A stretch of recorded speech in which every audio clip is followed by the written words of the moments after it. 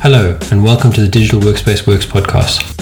I'm Ryan Purvis, your host, supported by our producer Heather Bicknell.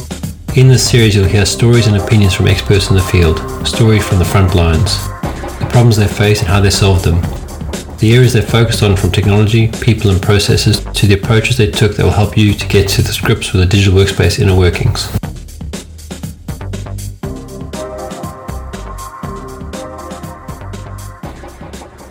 Kip, welcome to the Digital Workspace Works podcast. Would you mind introducing yourself? I'd be happy to do that. Thank you for having me in the episode. Really appreciate it. So my name's Kip Boyle, and I work as a fractional Chief Information Security Officer. Some people call it a virtual Chief Information Security Officer. It's interesting. We haven't seemed to really land on a single title yet. But I live and work in the Seattle area. Actually, we have customers all over the world, and I founded a company called Cyber Risk Opportunities in 2015, and that's my company. Got a staff of 6 and a bunch of subcontractors, and so what we do is we provide leadership to organizations that either don't have somebody who can provide strategic focus on cybersecurity, or maybe they just need some help, getting certain things pulled together. But in any event, that's what I spend my time doing these days. I'm also a husband and a dad, and I really enjoy traveling, and so thankfully I get to do that as part of my work. Oh, fantastic! And our usual question is what does the digital workspace mean to you? Can you give us your thoughts? Yeah, absolutely. Well, so my company is a remote only firm, so we don't have a centralized office, and I've actually been working remotely for quite some time now. I think the first time that I started working in an all digital situation was 1998, believe it or not. And I remember having to wrestle with analog modem lines in order to be able to do that. And I remember getting our first cable modem, which was an absolute boon. It felt like I was in the office at that point, and it just really changed everything. So for me, a digital office is really about being able to work wherever you need to be, and to be able to get work done as though you were in a physical office. Yeah, I think the good thing about the pandemic is everyone else has understood that now, with new challenges. But I mean, I like you started off my career working remotely, and had these periods where I worked in an office, and I don't think either one's necessarily better than the other one. I think whatever suits what you do and how you do it. But it's interesting how your comment about working anywhere, anytime, and on any device, has become such a fluid thing. Absolutely, yeah, and I feel really, really blessed and fortunate that I've been able to do it for so long now, whereas other people through the pandemic, as you said, are just finding out about how amazing it can really be. And I was reading some comments recently about just how thrilled there was this one woman who was making a comment about just how tremendous it was that the work from home opportunity for her, and just how it freed her up to do so many more things, and it allowed her to stop doing things that that were not value added, like commuting, for example, and it actually reinvigorated me, because you get to a point where you sort of just accept that this is this flexibility, that you have it, and it's easy to forget that there was a time when you did not have it. It's so true. As I said to you before we started recording, I mean, I'm down in Fancourt in South Africa, in George. And, 3 years ago, I used to have fights with the boss to come out to South Africa for a month to see family. Now it's not even a discussion. It's like, well, I'm going to be there this week. And everyone else I know is also doing that. I mean, we were on a call this morning where one of the people was saying, well, I'm here with my daughter. She's writing her exam. Oh, I see she's finishing early. So I'm going to guess we're going to be driving in the car this afternoon. So I can't do any of those meetings. We're driving back. I was like, oh, okay, can't you do meetings from the car? Well, no, we're talking to my daughter. We're spending quality time. I can work when I get home. And it's a completely, these are culturally people that are typically would have said, we have to do the meetings first. and then do the personal stuff. And now it's switched around, which I think is healthier for people generally, which means they're probably making, better decisions because they're not stressing about the work before the personal stuff. Right. Anyway, we can talk about this one for hours. So let's chat. You had a book last time. We obviously re-recording this because we had some audio issues. So we've had a discussion before. You had a book that you've written. Maybe let's start off with that, and you can frame that for us and highlight what you want people to get out of it. Yeah, absolutely. It's called Fire Doesn't Innovate, and the title of my book is really a reference to the fact that cyber risk, which is what I spend my time focusing on, helping companies figure out, what their cyber risks are and how to deal with them, that cyber risk is a very different type of risk. It's a dynamic business risk. It's not just a technical annoyance, which it has been for the longest time. We only really had to deal with it as, somebody defaced our website, let's get it cleaned up. Or, Joe in accounting has a virus on his PC, let's get that scrubbed and cleaned so that he can work this afternoon. I mean, these were irritants, but that's not true anymore. And what I observed in my work is that senior decision makers still think of cyber in this way, which I don't think is helpful to them because that's just not what it is any longer. And so I wrote my book for senior decision makers who don't have technical backgrounds, but who absolutely have to figure out how to get their arms around the topic of cyber risk and what does it mean for their organization and what are they going to do about it. And so the title of the book is really trying to really hook people, right? To make them realize that, this is a very different type of risk. It's dynamic. It's not a static risk, which fire is a static risk. And I can unpack that metaphor, but that was the idea. Yeah, I think it's so poignant. I think when we spoke last, I had spoken to probably about a dozen CEOs, and of that dozen, 8 had issues recently, and I've been talking down to the day, with things they hadn't even conceived. And in fact, I'm now talking to a business to start in January who wants a BCP, business continuity plan, to restart their entire business as a minimal viable business if they were to be hit by an incident. And it's definitely a kind of thinking I hadn't ever conceived people having, if you know what I mean. Like, you normally feel like you've got to get educated and whatever. And this was just a random conversation where they were saying, well, could you help us design our backup business?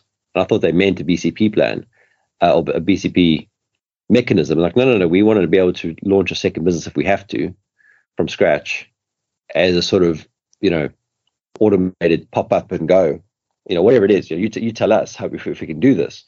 And I was like, well, what's driven this? And they said, no, it's the risk. It's the risk of ransomware.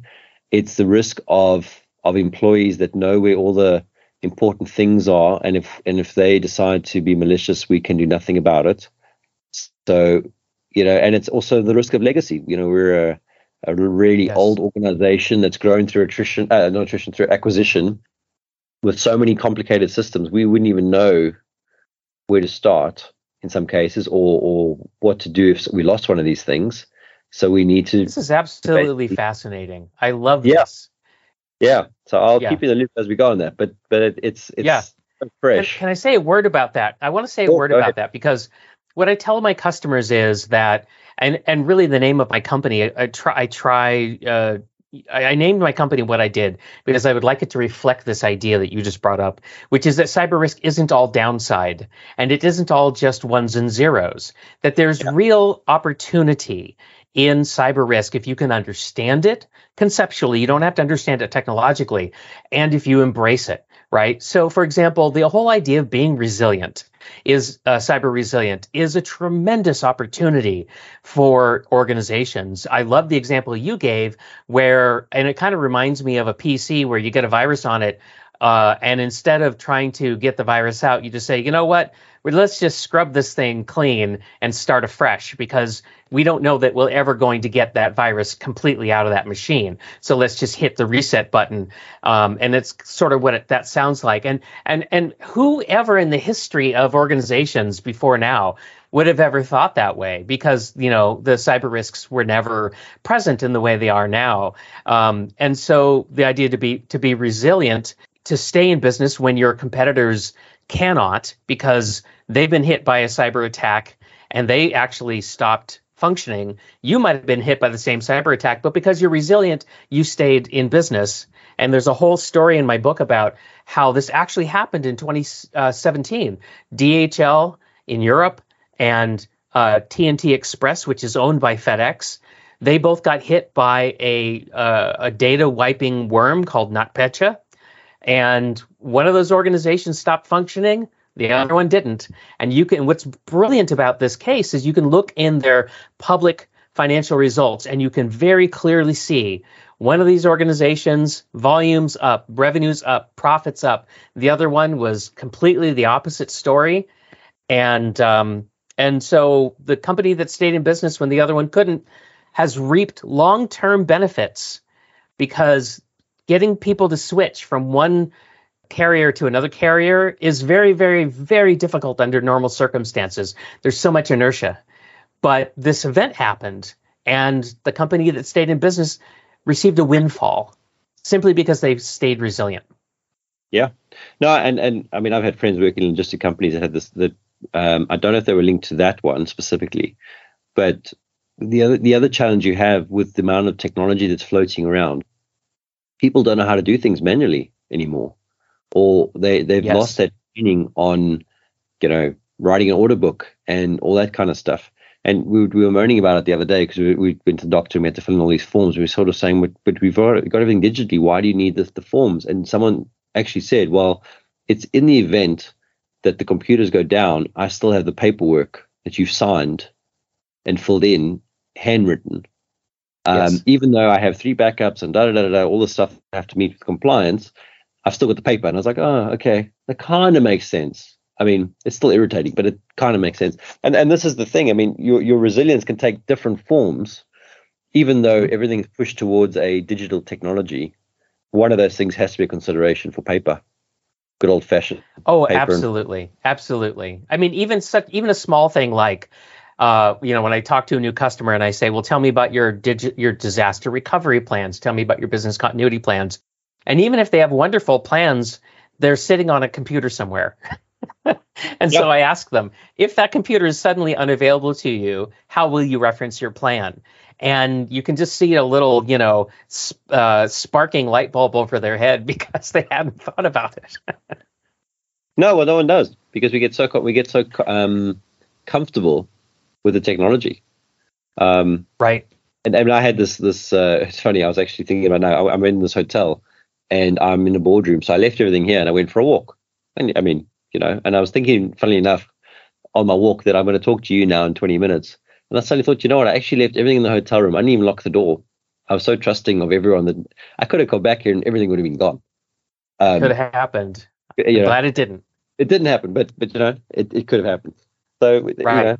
Even us that are supposed to be aware of these things can fall into the complacency problem. Absolutely. Yeah, that can absolutely happen. So, but just kind of to roll back, right? So you asked me about my book, and so part one of my book is really a primer, if you will, of how should a senior decision maker who is not technologically accomplished, how should that person think about cyber risk? And so that's what part one of my book is about. Part two of my book is actually a methodology and a toolkit for how we actually discover the top 5 cyber risks for our customers and then create a prioritized mitigation plan. And this is really important, because what most people struggle with is they're facing unlimited cyber risk, but they have only a limited budget and they don't know where to start. They're very confused about, I have $1 to spend, or I've got £1 to spend. What's the best, return for that? And I learned about this a long time ago when I worked as a chief information security officer for an insurance company. And the CFO asked me to come and speak with him one day. And I said, well, yeah, I'll be right over, Steve. And so he said, He said, look, I got your budget here. And, this is the third time around where you've sent me your budget, and I support what you're doing, but the budget gets bigger every year and I don't really understand it. At the same time, I've got people from marketing and sales and operations all saying, hey, Steve, I need money for this and that and the other thing. And he goes, but I don't know how to tell them that I'm giving Kip $25,000 to do a what's-its. And you want $25,000 to do, good things that I understand. He said, Kip, help me, because I don't know how to tell them why I'm giving you the money. And so that sort of began this very long collaborative relationship where I got intensely focused on what is the business value of digital security. What is the value of that? And that was really where I had my most transformative experience in my career, and as a result, has informed what I'm doing today, and the book and the podcast and the courses that I teach and so forth. Yeah, and I love that you use the word business value, because that is such a nebulous term that's thrown out, and you and I are on very similar paths, which we'll talk about another time. But it's exactly this problem that we. And this is where I mentioned the education piece, because you often have to draw, and people you're talking to are not idiots. I mean, obviously they are very good at what they do. They've got there for being good at what they do. But this is a space that, and I'm talking obviously about the cyber risk space within the technology space in some respects, but it's also it's also a broad space, because the vectors of attack are so diverse. It's too much to be an expert in it, to be honest. I mean, you could have an expert in a domain, maybe 2 or 3 domains if you really have the time and the expertise. But it's something you got to navigate, and this is where, I mean, I'm reading the reviews in your book again. I think you've done that really well in providing the part 1, the part 2, where you've given the people without the background something to hold on to, and then how to do it. And that's what people look for, is tell me how to do it. Yes, and thank you for acknowledging that, because that is my goal. And another good use case for my book, by the way, is I've noticed in the course of my working life that there's this tremendous chasm between the people who are leading the technology functions in an organization versus the people who are leading, shall we say, the non-technological functions of an organization. So sales and marketing and operations and so forth. There's this huge communications chasm, and while I'm not trying to help with that overall, I do want to help with the cybersecurity part of it. And so a good use case for my book is if you're a senior decision maker and you can't understand what the IT person is saying to you because of all the ones and zeros coming out of their mouth, read my book, part 1, and then give it to the IT person and say, I would like you to read part 1, and then I would like to talk to you, because I'm seeing things in this book that I think we are struggling with, and I would like to speak to you about them. And that use case goes the other way too. If you're a senior decision maker who's very, very technical, but you don't have a great vocabulary to bring these issues up with the senior decision maker, then you can give them part 1 of my book and say the very same thing to them. And you will then create a very basic bridge across that chasm, which you can then build up. Yeah, and I mean, that is the point, really, is it's building a bridge that you can strengthen for continuous working together, because it's not a one and done thing. I think this is the other thing people don't get often, is that the reason why the budget gets bigger and bigger is because the problem doesn't go away necessarily. You just mitigate some of the problem, or you expose. That's right. One you expose on another. And that's the dynamic nature of it, right? I mean, we don't really worry about fire anymore, right? London burnt to the ground once upon a time, at least once. Seattle, where I live, burnt to the ground at least once. Chicago, big cities in the world have burnt to the ground because we tried to bring fire into the cities, but we didn't know how to control it. But we couldn't live without it. We had to have it. And so we sorted it out. And nowadays, it's very rare for a major fire to break out in a city. And when it does, it's contained and dealt with in a fairly efficient way. But it wasn't always like that in human history. And the reason why it is because fire is a static risk. Once we've gotten it under control, it's going to stay under control unless we lose our grip. But No, sure. cyber is a dynamic risk, and it's always going to change. So we're never going to have it totally under control. Yeah, and actually, it's interesting. As you were talking, I was thinking about the Grenfell fire in London. When was that? That was probably 2017, I think. And that was a big deal because it not only was it a fire that a lot of people died, it was a fire that could have been avoided if they'd used appropriate building materials. And they used some sort of mesh that was highly flammable, and that made it worse. And then also the people living there couldn't get out fast enough.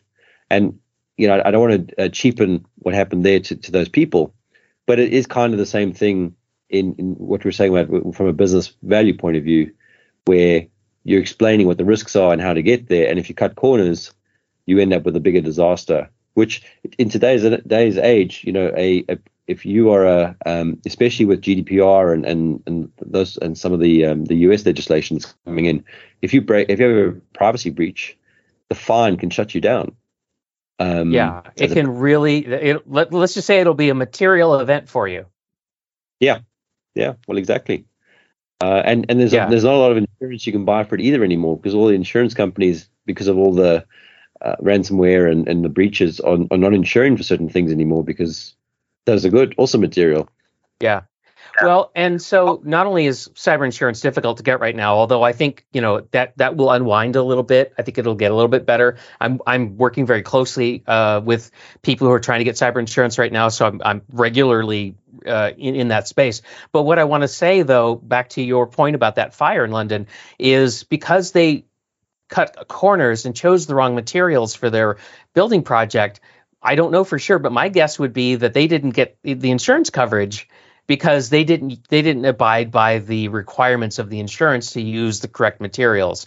I can tell you that in a cyber insurance situation, if you say in the application that you do these things, and then you file a claim, and it turns out you don't do those things, then you'll be given your premium back, the policy will be null, and you'll be on the hook for everything. So why would you get a policy and then cut the corners like that? I don't think you're fully realizing what you're doing to yourself. So one of the things I tell my customers about this is that I don't want you to think about cyber security as this cost center. I don't want you to think about it as a technical thing. What I want you to do is think of it as high performance brakes on a sports car. Because if you didn't have high performance brakes on a sports car, how fast would you dare to drive it? No, exactly. I think that's a great analogy. I guess the only thing is they would say we'd never buy the fancy car, but that's probably just the accountants talking. Well, they all seem to want to drive a fancy car, and they want to drive real fast. Yeah. And really, the analogy, right, is their business, right? So it's like if you think of your business as something that you want to go fast and you want it to perform well, which of course we all do. I'm a business owner. That's how I want my business to behave.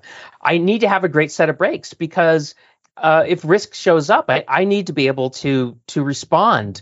And I need to be able to swerve around whatever it is that's fallen in my path, and then I need to keep going again. And so I encourage them to slow down to go fast, get those brakes on, and so every now and then you can tap those brakes, navigate around, whether it's something that's fallen in your way or you got a slow person you got to pass, whatever it is.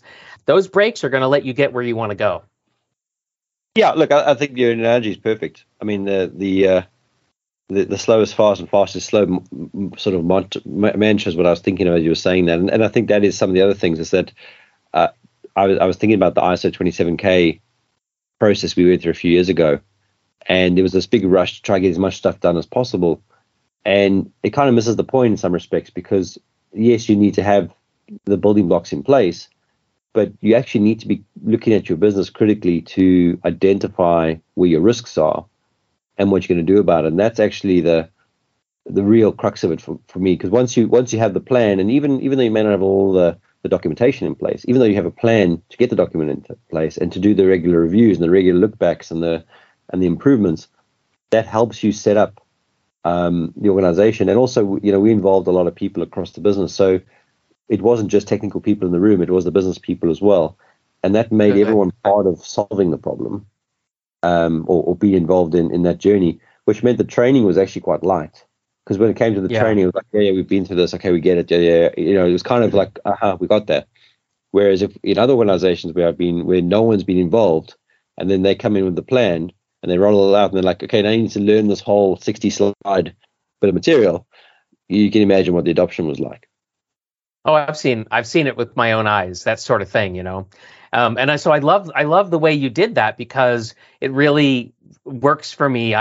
Because I believe cyber is a team sport, and I think everybody in the organization has to have a role appropriate set of responsibilities so that everyone's pulling on the rope in the same direction, right? I mean, Sure. It's a business risk, and so everybody has to be involved. I mean, just as much as if you're having problems fulfilling the orders that you're taking, all hands on deck, right? Everybody's got to help. Otherwise, we're not going to get paid. Our viability as a business is going to be in jeopardy. One smart ransomware attack will take out, your ability to sell, your ability to fulfill, your ability to collect money. And so it can be, it can be the worst possible business risk if it materializes.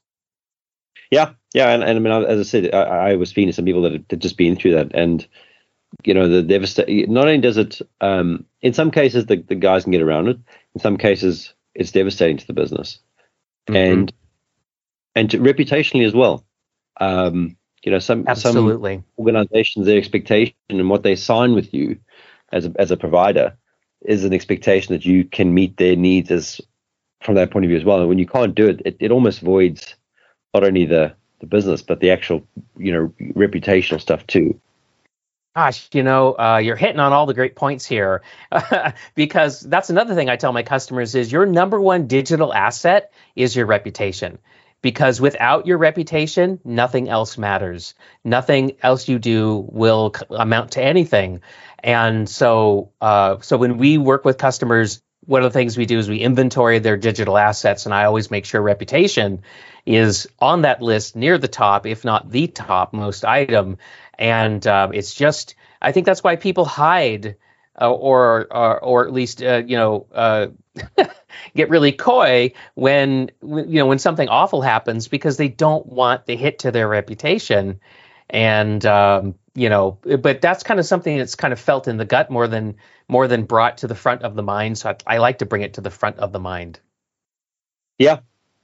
And I was listening to something the other day. They were talking about, I think it was one of the countries, they were firing their IT guys because they were hacked, and it was another podcast, in fact. And the guy was saying, they were getting rid of the IT guys because they got hacked, but that means that no IT person will ever want to work for that country to do any of the security stuff. So they're not realizing that not only have they been attacked and their reputation been damaged that way, but they also ruin their opportunity to get out of it, because no one will want to work with them, because right. if you're gonna hold them to the fire, and you don't know the whole story. Maybe those IT people were saying, look, we need to do these things, we need to secure this, we need to patch, we need whatever it is, and they weren't getting any support. Right. And they're getting the double whammy of not supporting and then also being criminally charged. I did a podcast episode on this, and I actually talk about this on a regular basis. But your IT guy or gal is not your cybersecurity guy or gal. They're not.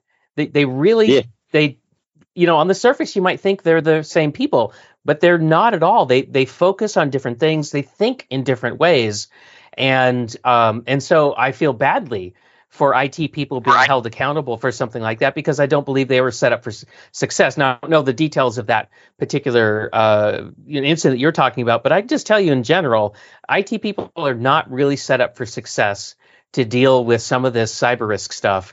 And I feel very badly for them for that. And I'm actually glad you made that distinction, because I didn't make that distinction very well. And actually, if I think about it, some of the best security people I know are not the typical IT person you'd meet. They've got degrees from different industries. I mean, some people were art majors and they were dancers. I mean, really different backgrounds, and that makes them kind of best attuned in a way. Well, it keeps them from falling into the typical IT way of thinking, I believe is part of what's going on there. The best crypto programmer I ever worked with was a guy who had an undergraduate degree in film, in making movies, and he was marvelous as a cryptographic programmer, because IT people want things to stay up and running, and IT people want things to be open because those are the easiest things to support. But but open things make me twitchy because I know that open things are vulnerable things, and so they're all concerned about rolling new things out and happy path, right? How great everything's going to be, and I have to do a lot of negative visualization and figure out what could go wrong. So it's just a completely different mindset. Yeah, and you need those different mindsets. You need diversity. You need, as many different perspectives as possible. I mean, even in building, a product or whatever it is. But I think the reality is that the way that something like ransomware has grown is, there's a marketplace to go and sell a ransomware product that you can go buy it for $10-$20, and you don't have to have the technical skill to roll it out and implement it. And that's a scary thing because that turns anyone into a malicious actor, which means it's more important that everyone's prepared for something like that to come down their way. Yeah, you're actually scaling crime, right? Is what that is. And one of my mentors, his name's Don Parker, and he wrote a few books, and very influential guy in the 1980s and in the early 1990s. And one of the things that he said, and he said this to me like in 1999, is he said, I predict that in the not too distant future, we will automate crime with software. And he talked a lot about, what that would be like. Now in 1999, that sounded like science fiction. Yeah. Well, but it's not anymore. We were an analog dial-up in those days. I mean, you couldn't even get a stable connection to play Quake. In fact, those days would have been Doom. And now you can spin it up in the cloud and have 5,000 bots running, by accident. Yeah. So it's just crazy the way that code has completely changed the nature of crime, right? Because it's all still crime in the traditional sense. It's just that we've digitized it and we've allowed it to scale. And so another thing that I tell my customers to help them understand what's going on is I say, every technology that Amazon has to terrorize Walmart is in the hands of the cyber criminals, and they can terrorize us with it too. So, think of them as a competitor, right? Because they're going to act like a competitor. No, and that's it. I mean, it's reducing that friction. And if you look at, there was something else that I was listening to where it's actually a new type of bot framework that looks for pricing differences. So if you're selling a device, let's say I'll use an example of a MacBook Air, $1,000 on the Apple site as an example, and you had a site where it was $7.99 or $3.99 or something like that, there's actually bots that go and look for that. And if they find it for $3.99, they'll go buy all of them and then go sell them on eBay for $9.99 to make the difference. And the person that's running that bot thing never actually touches the device, but it's basically a buy and sell drop shipping mechanism. And they've actually created a whole domain for that. I mean, who would have thought of that as a concept? It's just tremendous. From a career perspective, I think I remember somebody saying that, 5 years hence, 10 years hence, jobs will exist that we can't even imagine right now. As we lose certain jobs, we're going to find new jobs being created that are unfathomable to our minds because just the context is going to be so different. Oh yeah. I mean, I think I was talking to someone else the other day about critical thinking and the ability to unlearn and learn things. And that kind of aligns with that, because a lot of people young people still think I'm going to be a lawyer, a doctor, whatever it is. And maybe, and those professions will pretty much probably stay consistent.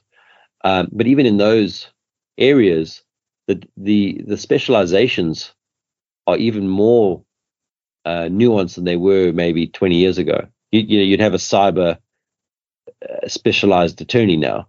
Right. Yes. For example, in that, but you know what I mean. And Well, yeah, and other things too, like a medical doctor, for example, is going to be working with incredibly different tools than 10 years ago, 20 years ago, right? In the same profession, in the same specialization, they're going to be, they're going to have completely different diagnostic equipment. They're going to think about disease in a different way. And so over the course of a 30, 40, 50-year career in a discipline, you're going to have to take up and put down tools and take up and put down mental models and take up and put down frameworks at a great pace in order to just keep up with the change and the innovation. And so it's almost like having a bunch of discrete careers as you move through your life, even though you still say I'm a doctor, I'm a lawyer, but the nature of that work is changing tremendously. And if you look at how, I don't know if you looked at Chat GDP recently, but if you look at how that has changed things, and you can only imagine that if that, and that's a really good example of technology being useful. And I say that comparing to other chatbots that I've dealt with this week that have been completely useless. I was writing code. That would have probably taken me 2 or 3 weeks to write myself, and I mean that in the sense of having time, researching stuff I was running into, whatever it was, to get that code out. I wrote that same code in maybe an hour, and I wrote it. I was asking questions of that chatbot, and it was giving me all the samples and all the examples, and I was just constructing what I needed. Now, if you take that and apply that to the medical field, where you're asking questions and getting answers around your symptoms and stuff, there's still a need to have the doctor interpret it and make sure you're not going down the wrong path. Mm-hmm. But the model becomes more and more replicable as you go, and as cyber as a knowledge base grows and evolves, that becomes even better, because you could ask the question, I'm a business that's located in the US or the UK, whatever it is. I've only got 200 people. What's stuff I should be doing on a daily basis? Mm-hmm. And it's giving you the examples and helping you to plan and address issues. And I think that's a really exciting space to be growing. It is exciting. It's also dreadful, in the sense that I've been talking to people who find that it's going to so change the nature of their work that they're having a hard time envisioning what their work will be like. I was speaking to a writing professor, and there was a whole question about, how will I know if somebody's written their own work, or if they've, gotten an AI to write the assignment for them? How will I know? And if that ends up being an acceptable way to produce written product, well, then what am I for? Why am I here? And do I need to do something different? So it's really, I think, two sides of the same coin. The upside is tantalizing, but there's, but for other people, there's a downside that they need to figure out what to do with. Yeah, sure. I mean, I think that's the reality with any technology that comes out. I mean, you look at we had sailing ships. I mean, I spoke to a guy in the sauna the other night. He came to South Africa 50 years ago, an Austrian guy, and I asked him why he came, and he said, well, he was young and he was an adventurer, and it was only a 3-week trip on the ship. And I was like, oh, I hadn't even thought about that. We take for granted that we just fly. And Absolutely. he was explaining like this 3-week trip on the boat, and there was all this risk and all the rest of it. And then when he got here to go back, was another 3-week trip, and he decided there was too much opportunity here, and in the time he was here, it went from taking buses everywhere to taking trains everywhere to flying everywhere. So he traveled all over Africa in all those different modes of transport as they became more and more prevalent. And that would have displaced so many different jobs, and people would have had to have changed. So I think, I mean, in that sense, I hear the argument, but I think the good side is that you've got the opportunity. If you're willing to change, you can change. Right. Absolutely. This stuff's not going to kill off those jobs in the next 10 years, 20 years anyway. I don't bring it up because I'm trying to disparage the change. I bring it up because, we're really talking about digital workspaces, and, and some of these things are going to change a person's digital workspace in a way that will please them. And some of it will change their digital workspace in a way they don't know how to think about yet. And so I just think that that's just part of the landscape that we're in. Oh, sure. But so what I was, yeah, I totally agree with you. And what I was trying to get to with that person in particular is who cares if they use the AI to write it? Because they've still got to look at it and make sure they understand what the AI has written. But the method will have to change, and I mean, look at it. The education system, and this is we could talk about this one for hours. But the education system is so archaic that we need stuff like this to think. I mean, I read a very good book series which I recommend by Rick Brown, called The Frontier Saga, and I'm on the latest book, and basically, I mean, it's a science fiction space opera, just to give you some context. But they've gone forward. They've gone forward 500 years, and the population now relies on AI so much that they don't know how to make any decisions for themselves. And that's where I think is the line that's too far. Like, I think you still got to, the whole point is to be a critical thinker. Yes. Understand what's in front of you, that kind of stuff. But I think that we value some cases so much effort on manual labor. You worked 18 hours today. Well, what did you produce? Oh, well, I wrote this 10,000 page thing. Okay. Was it any good? Well, I don't know. I just wrote it. It was the labor of love or whatever it was. That's not necessarily conducive to quality or value. And I think this is where hopefully these tools will help us. And I mean, I think the reason why we need it especially in the cyberspace, is because I think there's such a volume of stuff coming. The only way to resolve it is to have some intelligence that doesn't sleep, that's looking for, and this is the nirvana, looking for the problems to help us to resolve them. Because at some point, you're going to definitely get it from the attacking side. So you need to have it on the defense side. I agree. So, yeah. So that, I mean, I suppose that's a bit of a, I don't want to say dystopian, but it kind of made me think of the Terminator threat that we've always worried about.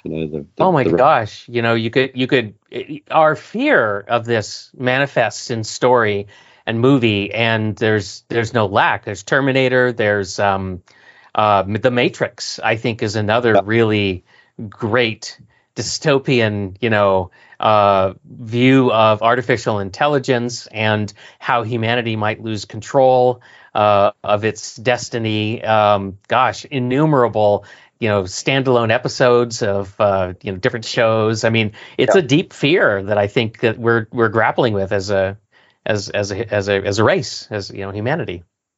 Yeah. Well, I think, and it must be something inherent in us that we're always looking for something to scare ourselves through stories. Well, I think there's no saber-toothed tiger around the corner, right? But I still think we sort of have this innate sense of, what should I be afraid of? Like how should I sensitize myself to, the what's the next threat, so that, I can be prepared. Perhaps that's what it is. I don't know. No, I think you're right. I think we still have those things in our genetics, so we need to do it somewhere or another. So last time we spoke, you wanted to offer out a copy of the book to any listeners. Is that still something you want to do? Oh yes, absolutely. So very much want to do that, Ryan. So listen, I really appreciate the fact that you have invited me to be on the episode here, and you gave me a chance to kind of share my perspective on cyber risk, and you even put up with hearing me talk about my book. Well, I don't think it's fair for me to talk about my book unless I make it available to the folks who are listening in, and so that's what I want to do. So if anybody would like a copy of my book, I'd be happy to give you a free copy. I've got a landing page where you can go and retrieve it from. And we're going to put the URL to that in your show notes, if that's all right. Yep. And then people can just go right to it and give me your email address, and we'll make the book available to you immediately. And I would love to get any feedback about the book that you might have after reading it. I love to talk to people about this topic, and I'm thinking about, does my book need a new version, and if it does, what should change? So I'm always interested to hear what people think about it. So thank you so much for giving me the opportunity to share my book with your audience. No problem at all. I mean, I started reading it, but I had to stop because we had to re-record. But the first two chapters I read were really good, so I recommend that. And then if people want to get hold of you, what's the best way? Well, you can either send me an email, kip@cyberriskopportunities.com, or perhaps the easier way would be to send me a message on LinkedIn. That's the social network that I spend most of my time on. And so either of those two would work well. Fantastic. Great. Well, we'll put that all in the notes as well and on your profile so people can get hold of you.